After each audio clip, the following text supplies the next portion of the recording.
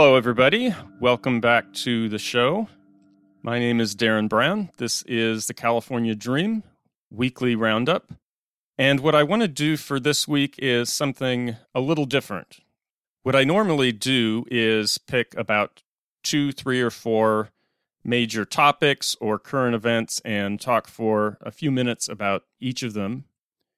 But what I want to do today is just very briefly hit upon some current events and just catch up on those, and then spend a bit more time talking about a single discussion, something I've been thinking about the past few weeks, which is to try and put everything that's happening in the country, everything that's going on into kind of a wider context. It's very easy to get caught up in the daily back and forth of what's going on with everything happening in Washington and, things that people say online and different things like that. And if you're caught up in what's happening day to day, week to week, it's really easy to lose sight of the bigger picture historically and trying to keep our eyes on what's really the underlying causes of what's going on and how we need to think about it. So that's kind of what I want to do after I go through a few current events. Okay, so very briefly, 3 weeks ago we talked, and I mentioned that there was 3 things that were kind of deadlines, or 3 items that needed to be addressed, and they weren't being addressed. So those 3 were the government funding deadline. So unless action was taken, the government was going to shut down, the federal government. There was also the debt ceiling deadline, which is a completely artificial ceiling that's put on the amount of debt. And if that is not raised, then the country would default. The last deadline was Biden's 2 infrastructure bills, so the ones that are working their way through the House and the Senate. And there was kind of a showdown. I called it a game of chicken between most of the Democratic Party, I would say at this point, in the progressive wing, and a handful of conservative Democrats and the Republicans. And I said that they were kind of staring each other down and seeing who would blink first. So what has happened to those 3 items? Well, for the government funding and the debt ceiling, they did what Washington often does. They just kicked it down the road just a couple months, so not very long. So those were both pushed into December. There was a short-term temporary government funding given until, I think it's the first week of December. And the debt ceiling was raised until December as well. Now, this just means that we're going to revisit these issues in a couple months. So, what is going on here? We just come back over and over again to the same things. This is not a solution. And this is what I was talking about a few weeks ago, that Washington, D.C. doesn't really solve problems. It's very good at just kicking the can down the road, at procrastinating, dealing with deadlines, and just trying to hand off problems to somebody else. And this is just another example of it. We got a few weeks, literally just a few weeks, that we can breathe again on these 2 items. But then we'll be right back again in December, and we'll be talking about these again. So, yeah, that's what happened with those 2. Now, for the infrastructure bills, I'm happy to report that the progressives did seem to flex their muscles a bit. They said we have the votes to vote down the smaller, hard infrastructure bill. And Nancy Pelosi did not bring it to the floor, which means she didn't have the votes, and she knew she didn't have the votes. So as far as I'm concerned, that's a win. And I'll give credit to the progressives and to the House members who held the line there. But we're still kind of in this stage where we don't know what exactly is going to happen. Both sides are still digging in their heels, and Joe Manchin and Kyrsten Sinema are not really saying much. So we still don't know what's going to happen. I mean, this could go a number of different ways. We could have Manchin and Sinema fold and just go along with the current bill. We could have both sides really dig their feet in, and the whole thing just goes down in flames. I said that was a possibility earlier, that just nothing gets passed. Maybe a more likely outcome is that there's some kind of quote-unquote compromise reached. Biden's bill is scaled back in some way. So they remove some of the spending, and we get some version of that bill that is not what was promised in the beginning. And that's probably the most likely outcome. I would consider that a very bad outcome. As I've said earlier, they throw around this $3.5 trillion number. That's over 10 years. It's really only $350 billion per year. Just to give you a comparison, we spend more than twice that on the military every year, and it's really only between 1% and 2% of GDP. So it's not really that big of a spending package. So I would consider anything more than just the very marginal cutting of corners to be a loss on this. But we'll see what happens. Just to sum up, no resolution on any of these things in the 3 weeks since. And who knows how they'll be resolved in the future. Just part of the uncertainty of living in this country. There is some good news that I wanted to highlight. Something that the mainstream media, cable news, has covered a little bit, but really hasn't broken through too much. And that is that there is a wave of labor actions going on across the country. It's been called Striketober. And this is really positive development. There's been a number of strikes at different companies all across different parts of the country. And this wave of strikes is really kind of self-perpetuating, that the more strikes there are, the more strikes start in other places. So just to give you an idea, just in the past month, there have been strikes at John Deere factory, at the Hollywood Union, the IATSE. So that's kind of like everybody who works on movies and TV shows in the background, so doing all the lighting and sound and everything associated with that. They've been on strike. Kellogg's company, their workers are on strike. Coal miners in Alabama. Nurses in Buffalo, New York. We had employees at Kaiser Permanente in California and Oregon. And then there's also been just various other small actions over the past few months. Carpenters, group home workers, different fast food places, faculty unions at colleges. So there's just a lot of activity going on with unions, and unions are starting to flex their muscles and really have more activity than I think we've seen in decades. And that's a really encouraging sign. So that's an unusual piece of good news over the past month. Now, I can't mention a piece of good news without a corresponding piece of frightening news. So the frightening news I wanted to hit upon today is something that is actually being reported as a positive, but I see it as just the opposite, and I'm going to explain why.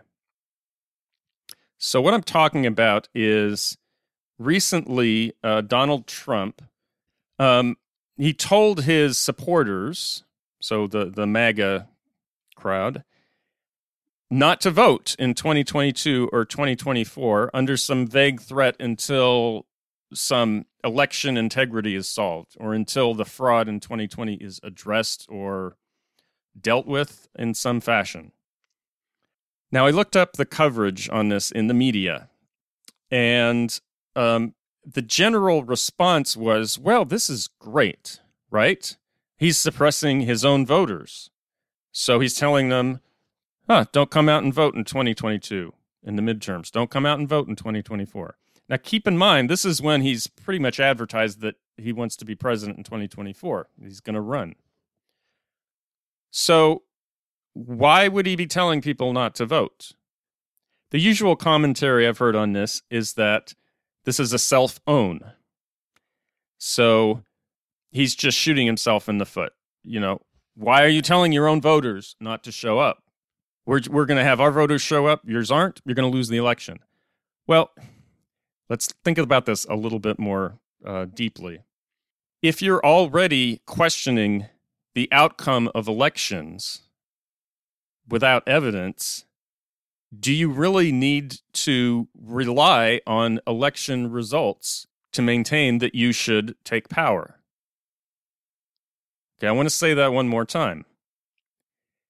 If you're questioning the integrity of election outcomes without evidence, so if you're really just saying, whatever happens in an election, we're just going to question it no matter what. If we lose, it's not legitimate. We're going to manufacture doubt. We're just going to question it and not accept it. Well, if that's your attitude about an election going into the election before anybody has even voted, I mean, what difference does the outcome make? So, the response that people have about this is great. That means we're going to get more votes. Well, that's from a perspective that you still care about elections.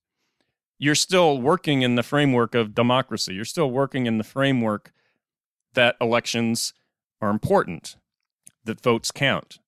That's not the framework that these people are living in. Okay?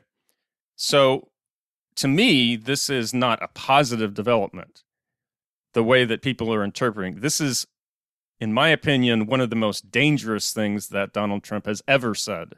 Maybe the most dangerous thing. And he said a lot of dangerous things. Because, in essence, what he is saying is the 2020 election, there was voting, and I questioned the vote. In other words, I'm saying it was a fraudulent vote in that there were fraudulent votes cast. The vote count was not accurate. However he frames that in terms of legal votes versus illegal votes, or, his crazy framing of things. But at least he's saying we had some voting and it was fraudulent and I question it and I don't accept it. I say that it really went the other way, despite any evidence. Well, he's moving on beyond that now.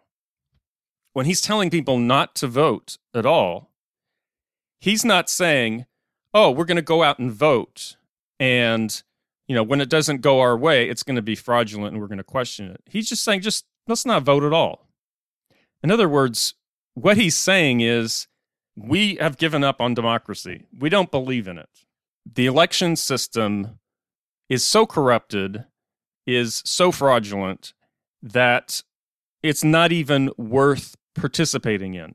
The integrity is so low that we can just bypass it altogether. What he's saying is, well, if you agree with that, if you agree that elections are so corrupted that you can't trust them at all, if you agree that voting is a waste of time and that we just shouldn't do it, well, how do you determine who runs a society? How do you determine who is in charge of government? I'll let you think about that. Well, the way you determine it is might. If elections and voting don't determine who should be in charge of a country, who should be in charge of a government, then basically it's just might makes right. It's just force of will. And this is what's so dangerous about what he's saying, because this is fascism. Fascism is not just a rejection of liberalism, a rejection of socialism, a rejection of the left. Fascism is a rejection of conservatism as well. That's something people really don't think about. It's not just that it's a far-right ideology. It doesn't just reject the left. It rejects the left and the right. It rejects liberalism. It rejects democracy, but it also rejects conservatism. It rejects traditionalism. It rejects all of it. It just rejects everything and just says, everything is so corrupt, the only way we can move forward is someone needs to come in and just be a strong man and just take care of things and just be in charge and just impose their will on everything. And that's kind of the fascist blueprint. And this is what he's saying. I mean, he's saying it out loud. We don't believe in democracy. We don't believe in voting. I mean, what's the implication from that? I mean, I ask this as a serious question. If 2024 comes around and like a third of the country thinks the elections are so corrupted that we can't trust them, we still have to decide who's going to run the country. How's that going to be determined? Do you see the kind of direction that we're heading in? I mean, I really want you to think about this. So this is not a positive development, him saying this. This is very bad. This is a dangerous development. You have to see the context of what people are saying. Okay, so for the main discussion I wanted to have today, wanted to go over kind of a bigger picture of where we are. How did we get where we are, and how does California fit into that? Because it's very difficult. There's all these things that happen day to day, week to week that grab your attention. Somebody says something, there's some fight on Capitol Hill going on in Washington. There's, violence happening different places. There's things in social media. So there's a lot of things to grab your attention and talk about. But I think it's important to step back and take a bigger look at what's going on. So that's kind of what I want to do for a few minutes. So one way to interpret history, I think that's useful, is to view it as kind of there are waves of progress and waves of reactionary backlash. So we'll make a couple steps in the direction of progress, and then there's a backlash to it, and maybe we take a step or two back. And it kind of goes back and forth like this. Because every time that there's progress made, there's inevitably people who feel that they're losing out, and they may be losing out, or they feel threatened, and so there's a backlash to it. And one of the clearest examples of this, I think, was after the Civil War, there was a Reconstruction, which was working for a few years. There was a lot of progress made, and then there was a very large reactionary backlash to it. And this gave rise to Ku Klux Klan, Jim Crow South, basically the election of 1876, which had a disputed election result. And the result of that was what's called the Compromise of 1877, in which the Democrats in the South said, okay, we'll accept the Republican president.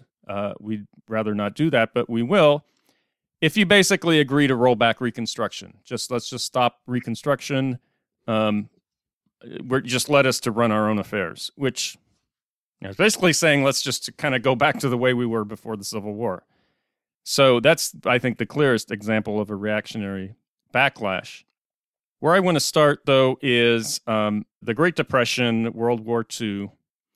So in 1929, the stock market crashed, and there was really a crisis of capitalism. It's the biggest economic crisis that we've had. And there were two directions that we had to go, two directions that we could have chosen to go. Fortunately, we ended up choosing the right direction out of the two. So the choices were we could go in the far right direction towards fascism, which is what happened in a few countries in Europe. The other choice was the choice that we chose, which was kind of a compromise between capital and labor, the New Deal, a kind of social democratic program that was put in place. We had things like Social Security, unemployment benefits, jobs program, a lot of new programs that were put into place that really addressed the crisis and helped a lot of people and really ameliorated a lot of the tensions that were going on. We could have gone a much different direction. Let's say if FDR hadn't done a lot of the things that he had done, we could have seen something like what happened in Russia. I think that was a possibility. Or we could have seen something like what happened in Germany.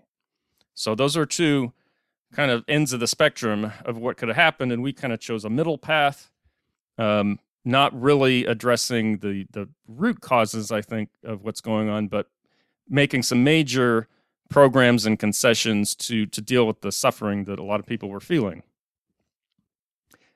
Now, a lot of people did not like this. Almost immediately, the business class and capital was not happy with what happened because there was a lot of power that went to labor. And after World War II, there was a meeting, and a lot of people don't know about this meeting. So it was called the Mont Pelerin Society. This was in 1947. And two of its founders were Friedrich Hayek and Milton Friedman. Now, you may have heard of both of those names because in the 1970s, both Friedrich Hayek and Milton Friedman were awarded the Nobel Prize in Economics.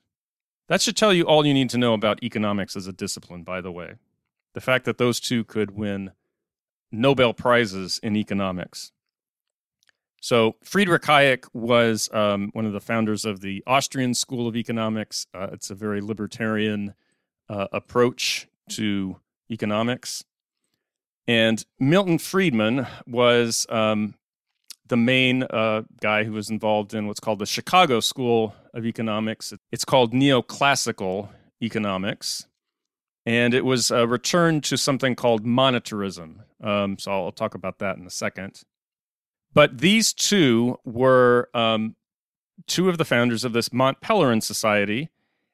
And they had a vision for the economy. They had a vision for society that was directly opposed to what came out of the New Deal, what came out of all of the programs that FDR did. And it wasn't just a vision, it was an organization. So they began building kind of organizational structures, and they had a lot of money behind them. And they also developed an academic foundation or philosophical foundation to justify their vision. So they proposed this new school of economics called monetarism, which was more focused on monetary policy as opposed to fiscal policy. So monetary policy is basically setting interest rates. So the central bank will decide what the rate of interest should be, and it's a way of kind of managing the economy that way, and it's a little bit more hands-off approach as opposed to fiscal policy, which says we really have a lot more fiscal space that we can spend into the economy, and we can spend and tax and so on. So Keynesian economics was kind of the foundation of a lot of the New Deal programs. And so this was a direct attack upon Keynesian economics. Now, Keynesian economics, can be criticized and is not, necessarily the be-all, end-all of everything.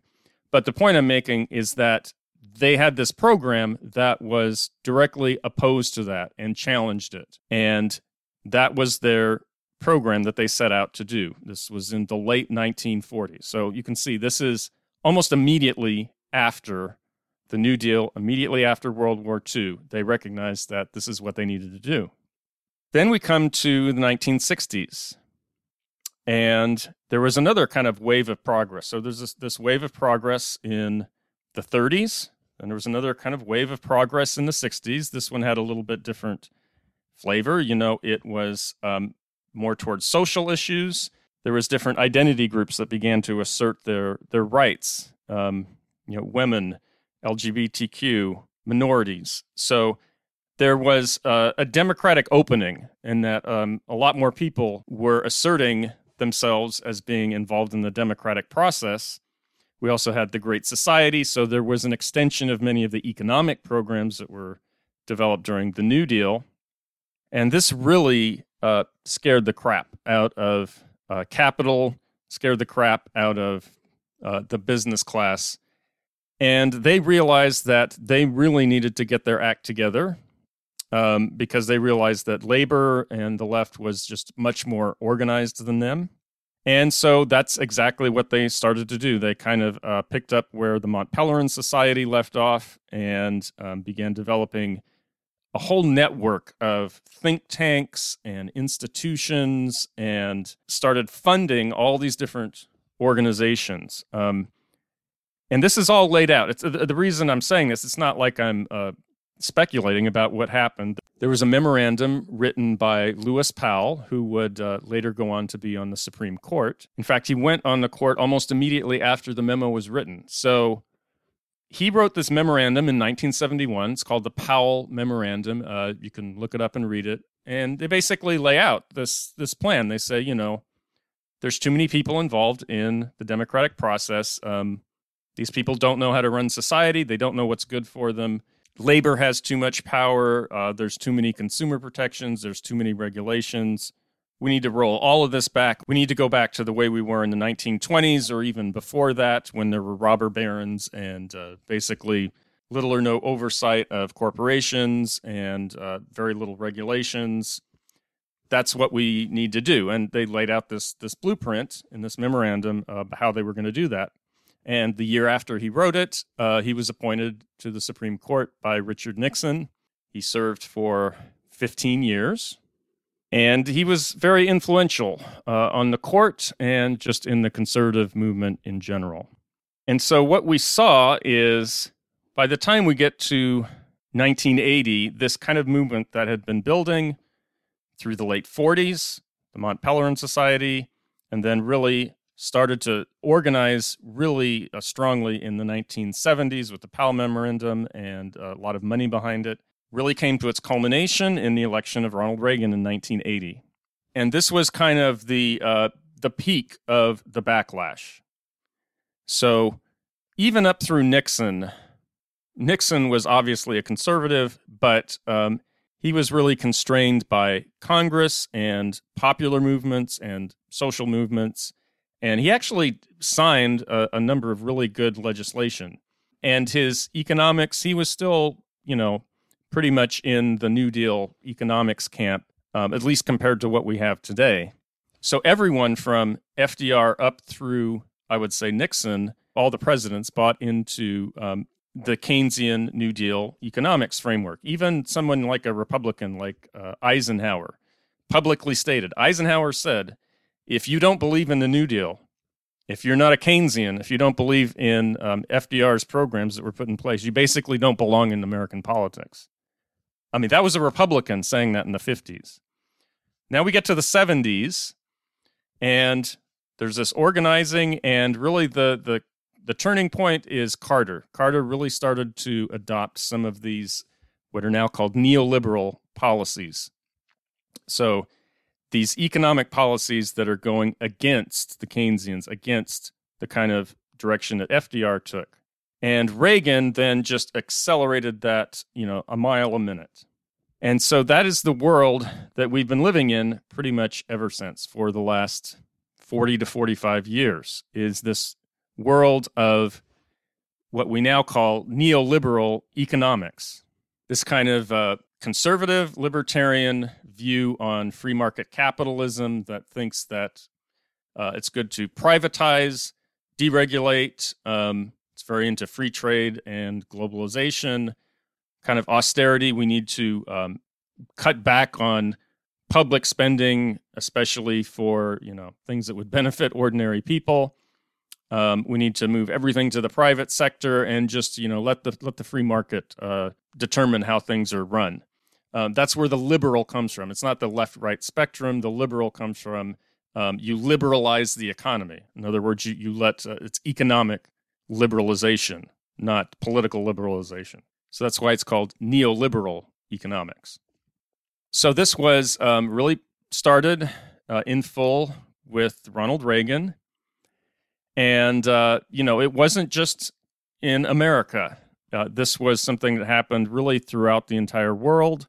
One of the really devastating applications of it was in Chile in 1973, where they had Pinochet, basically by force, they came in and installed him.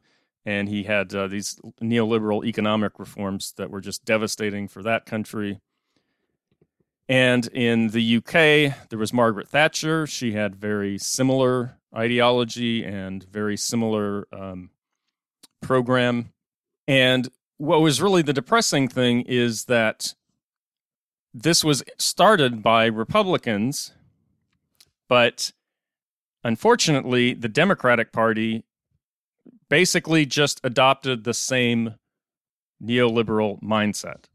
So they kind of had a little bit softer version of it, but they really kind of threw out the old Keynesian New Deal economics as well. And so since Reagan, we've had this change of parties back and forth, Republican, Democrat, Republican, Democrat, but they basically agreed on the philosophical foundations of their economic program. They basically have all the same assumptions, the same patterns of thought about how the economy should be run.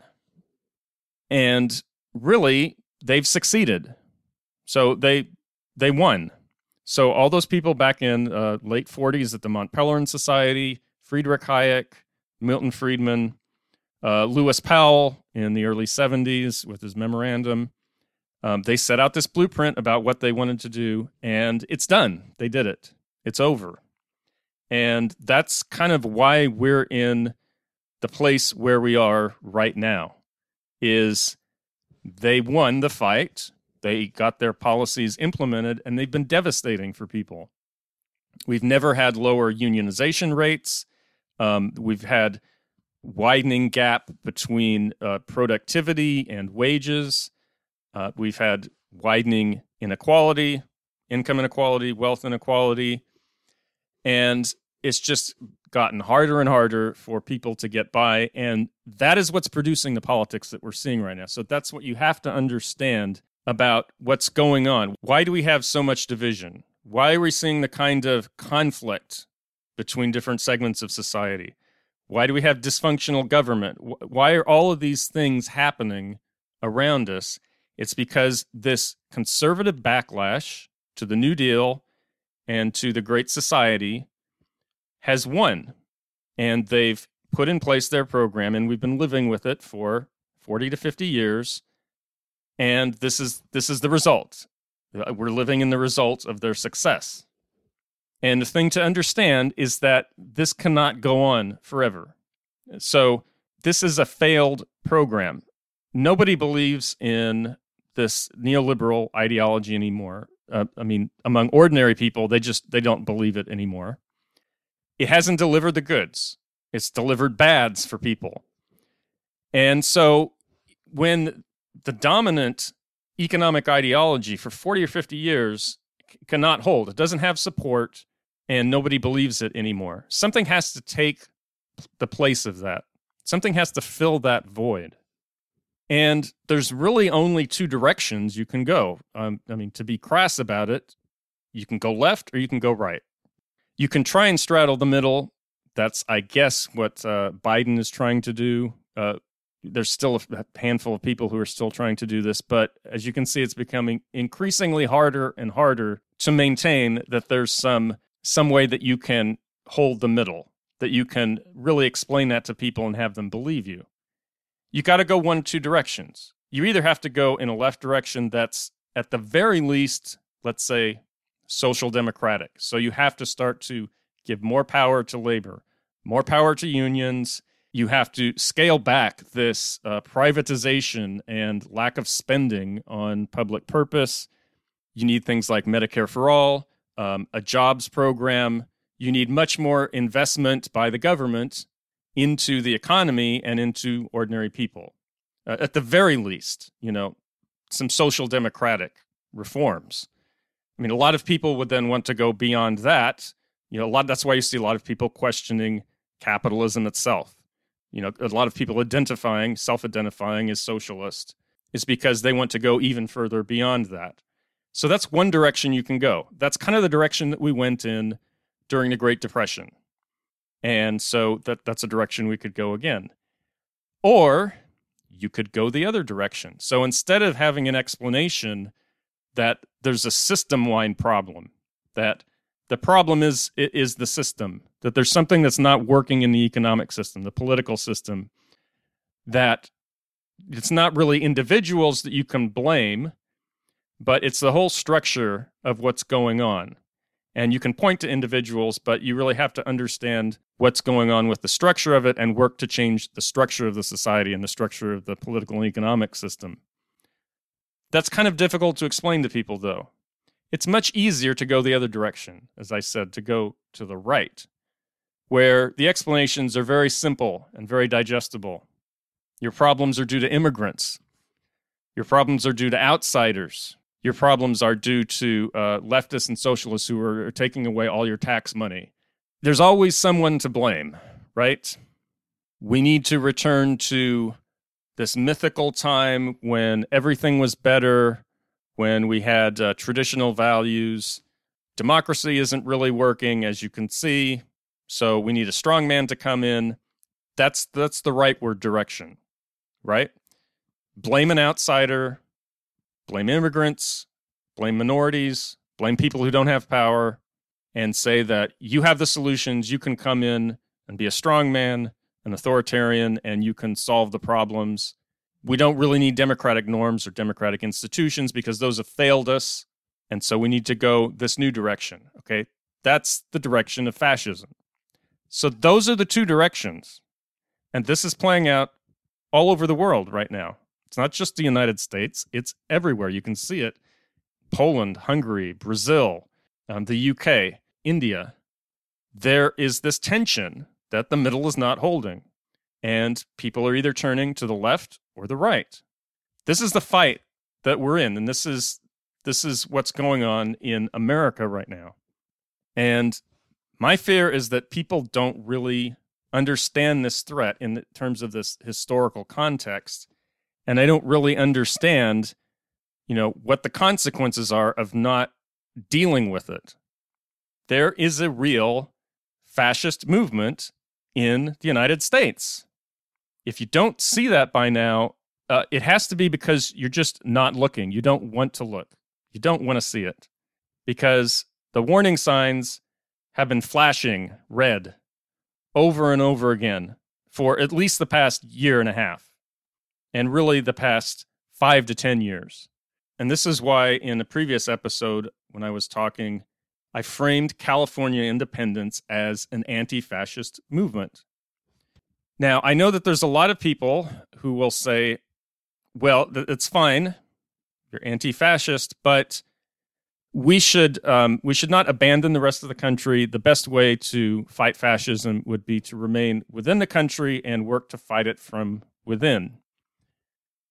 And I kind of understand that sentiment, but I think we're kind of past that a bit. I would say that the horse is already out of the barn, at least in America. I don't think it can be put back.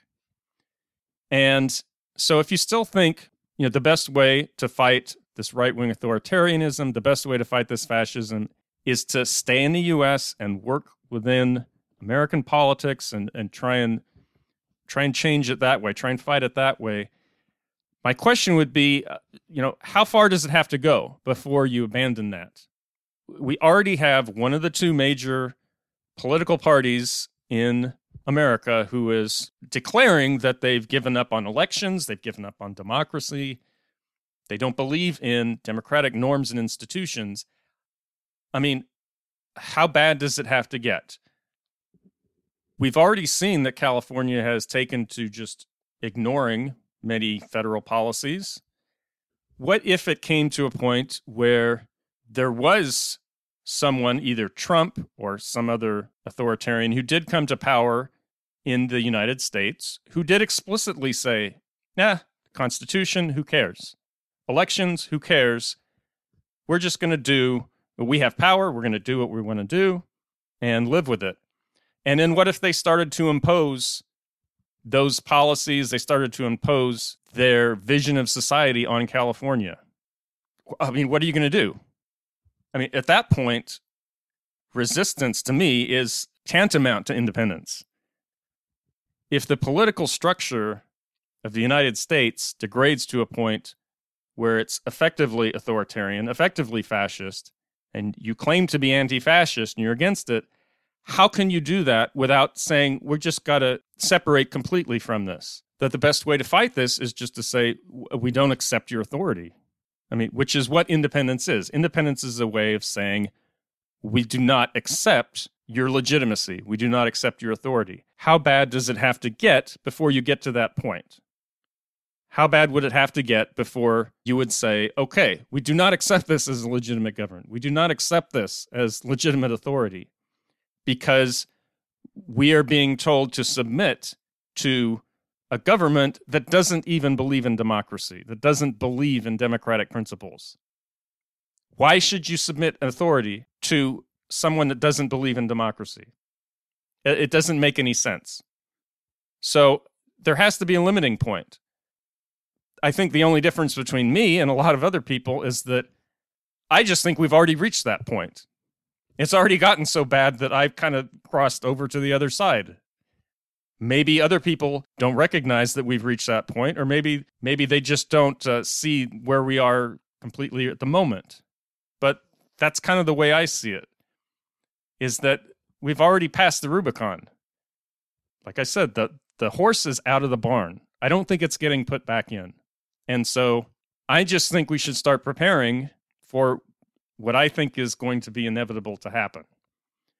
And if you still want to try and fight this within the United States system, I'm not going to fight you. I'm going to say, I'm always going to be supportive of people fighting fascism and authoritarianism and fighting the right wing inside America. But I just think it's kind of a fruitless endeavor at this point. It's not going to be very long before that's just not a tenable way to deal with this problem. And I think it's coming sooner than later. I think it's coming by the 2024 election. I don't see how we get through the next presidential election. I just don't see it happening. And if you don't agree with me, I would just ask that you think about a lot of the things I've talked about in this podcast and a lot of what we've gone over that's happened the past couple of years, and just ask yourself, what direction could this go? I don't see that it's possible to repair, and that's why I think we need to think in these terms. All right, so that was kind of my big picture historical discussion about what's going on and where I see California independence in relation to everything going on. So I hope you found it interesting. I hope maybe you think about it. Maybe you agree with some of it. Maybe you don't agree with other parts. But at least I hope I got you thinking about what's going on right now and maybe a different framework with which to think about the events that are happening on a day-to-day and week-by-week, month-by-month basis. All right, that's all for me this week. Have a good week, and I'll talk to you later.